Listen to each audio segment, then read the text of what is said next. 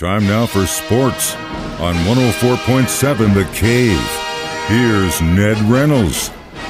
Mike, the intern, Ned Reynolds, back in the studio on a Tuesday morning. So last night, the final game in Wild Card Weekend. Was that the first Wild Card game they've ever done on a Monday night? I think they've done one before, but I don't really It's not recall. been commonplace, though, at all. So we had a showdown between the Bucs and the Cowboys, and despite the Cowboys' kicker, they looked pretty good. 4 extra points. How the hell is that guy? I mean, he gone. He gone.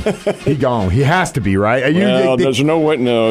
It's not fair to say. He had a bad night. The guy's been pretty good up until this. That's Brett Maher, but he certainly wasn't good. 4 of them that he missed. And then these are extra points, folks, and they're not long. 15 yards?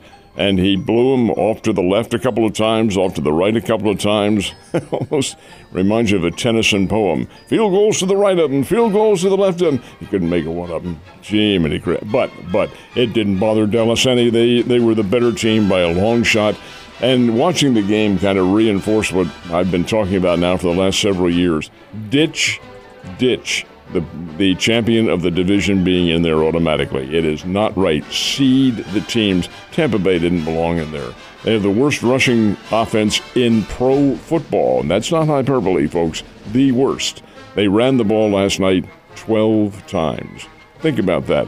A pro football game, and you ran the ball 12 times. Tom Brady had it in the air 66 times, completed 35 of them. Something like 350 yards and a couple of touchdowns. If Patrick Mahomes had put the ball in the air 66 times, he would have had over 500 yards completed. Tampa Bay just not very good and didn't belong, and Dallas owned them. 31-14 is the final. Now the Cowboys go on to play the San Francisco 49ers out in Santa Clara, and that'll be next weekend, next Sunday.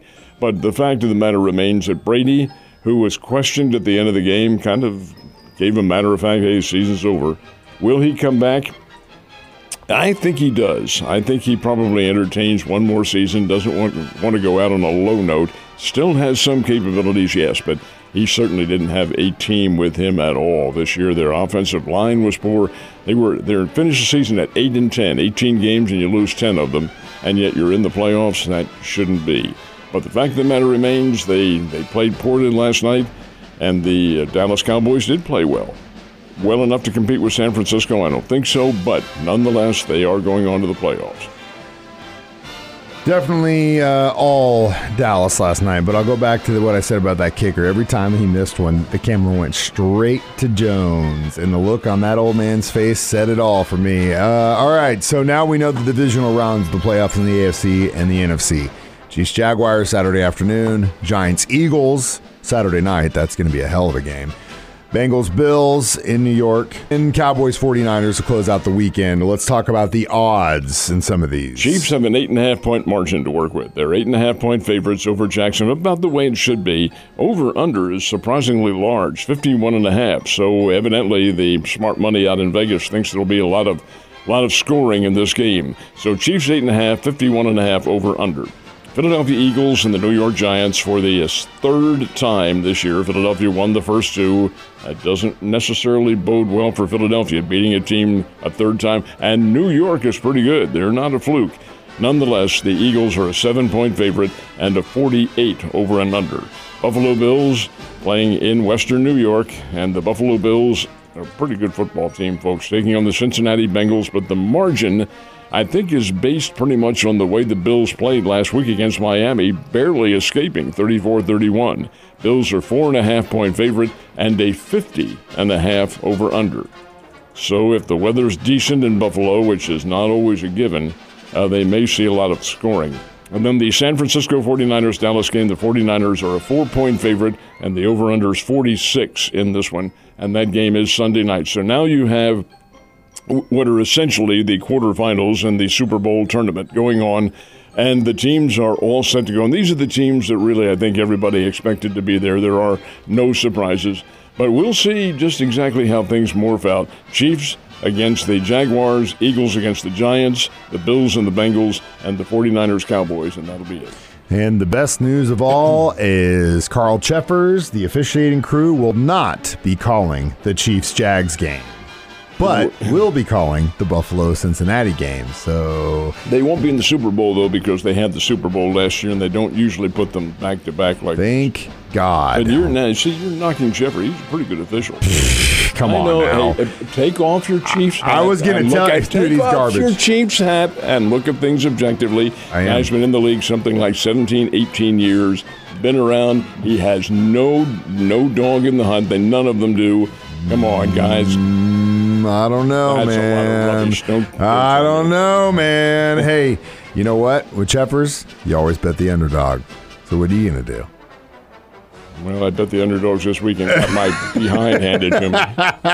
Cheffers wasn't calling those games. All right, there's an interesting good news, bad news day in Missouri sports history. And the man to tell us is the man who remembers. You remember it, too. January 17th, 1995. That's 28 years ago. That's when the good news happened. The bad news was a number of decades later. What do you think it is? I was 12, so I have no idea. No, it resonated with you. It resonated. 28 years ago today, the Los Angeles Rams packed their bags and moved to St. Louis. Okay. And 2 decades later, they packed their bags and moved out of St. Louis. And got the hell out of there. It wasn't that big of a deal for me because I was always such a big Chiefs fan. I mean, I did go to Rams games because I was in proximity those first couple of years, but like, it wasn't Arrowhead to me. It never was. And anytime the Chiefs ever played in St. Louis, it was all red. Always. So, they had an incredible team for the greatest show on turf. It was unbelievable. But that city just never really truly embraced football. They did for the championship team, but prior to that and then afterwards when they really faded badly, their crowds were way down. I think the Dome seats something like 65,000, 70,000, maybe a little bit more than that. They didn't have anywhere near that many for many of those games down the stretch. And you could hear a pin drop in that place. I could. During the middle of the game. How is that football? It's not. And then what really bothered me more than anything else was what is really one of the great rivalries in football, the San Francisco 49ers, Los Angeles Rams. That didn't manifest itself in St. Louis at all. It just didn't come to the fore. Still the 49ers-Rams, but where was the geographic rivalry? Yeah, there's no rivalry there. It's back now. Well, let's talk some basketball. Top-ranked teams in the country this week. Yeah, and Houston's back number 1 in men's basketball. Kelvin Sampson's done a nice job with that team. Are they a legitimate number 1? Well, they are as far as the Associated Press is concerned, and the AP is considered to be the top of the rating services. It's Houston 1, Kansas 2, followed by Purdue, Alabama, and UCLA. Kansas, number 2 in the country. There's a very big test coming up tonight. Who do you suppose they play tonight? How about your guys? Ooh, Wildcats. And they play them in Manhattan. It's going to be a tough thing, and if K-State really is the real deal this year, they'll prove it on the court tonight for sure. They are a good team. They're a very good team, as a matter of fact.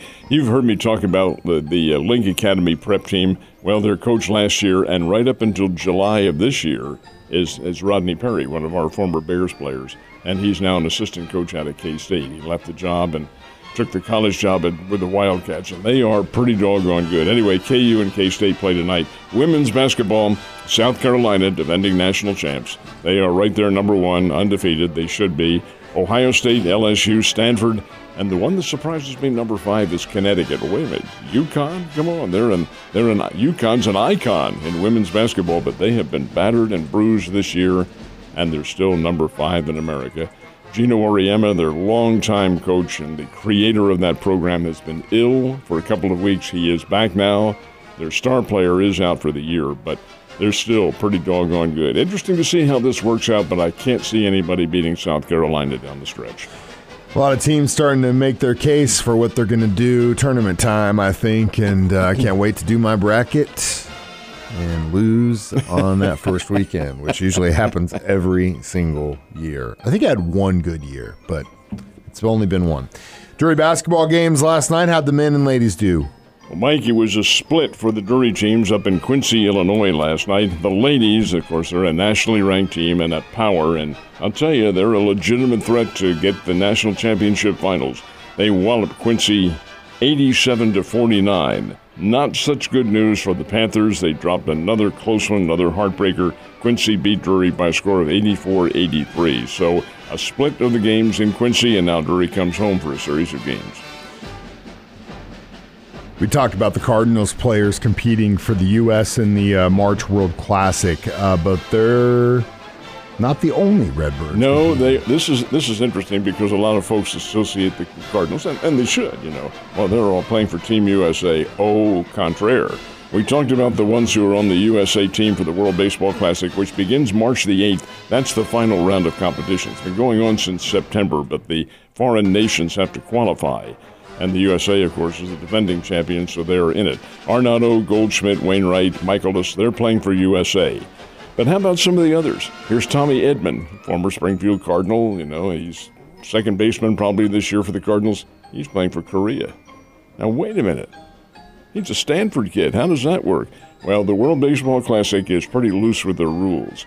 If the player is from that country, and there are some, Genesis Cabrera, for instance, he's going to play for the Dominican Republic. But Tommy Edman, his parents, or his mom in this case, is Korean. So he's going to be allowed to play for Korea. All right, here's another one, Lars Nootbaar. Lars Nootbaar is an All-America Southern Cal. Who's he playing for? How about Japan? He's mixed. His dad was Dutch. His mom's Japanese. Okay, he wants to play in this thing. We'll play him for Japan. Matt Koperniak, who's a former Springfield Cardinal, and he's trying to make it with a big club, is literally from Great Britain, so he can play for them. Genesis Cabrera, Dominican Republic. Andre Palante, who pitched down here. Wait a minute, that's an Italian name. Righto, and he's playing for Italy. That's the way it works. There are others who are joining the team who haven't committed yet. Wilson Contreras, they're a catcher.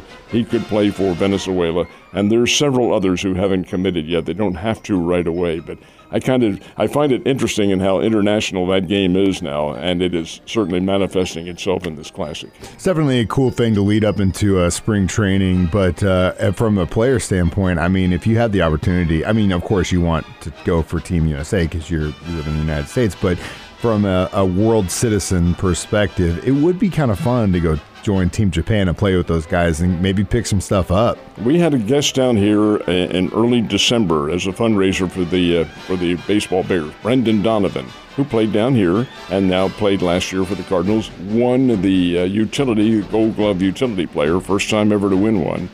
And he's not playing this year, but he played in the past for Germany. Wait a minute, how does that work? Guy's Irish, for heaven's sake, and lived in Alabama. Well, he was born in Germany. So that qualified him not playing this year because the German team didn't qualify. Oh. And he told me when he was down here, he said, it's fun. He said, I play with a lot of old teammates. They have German heritage and so forth and so on. And really does, it brings together the game. Which is a lot of fun to see and the point of sports in general. Ned, Have a wonderful day, sir. Thank you, sir.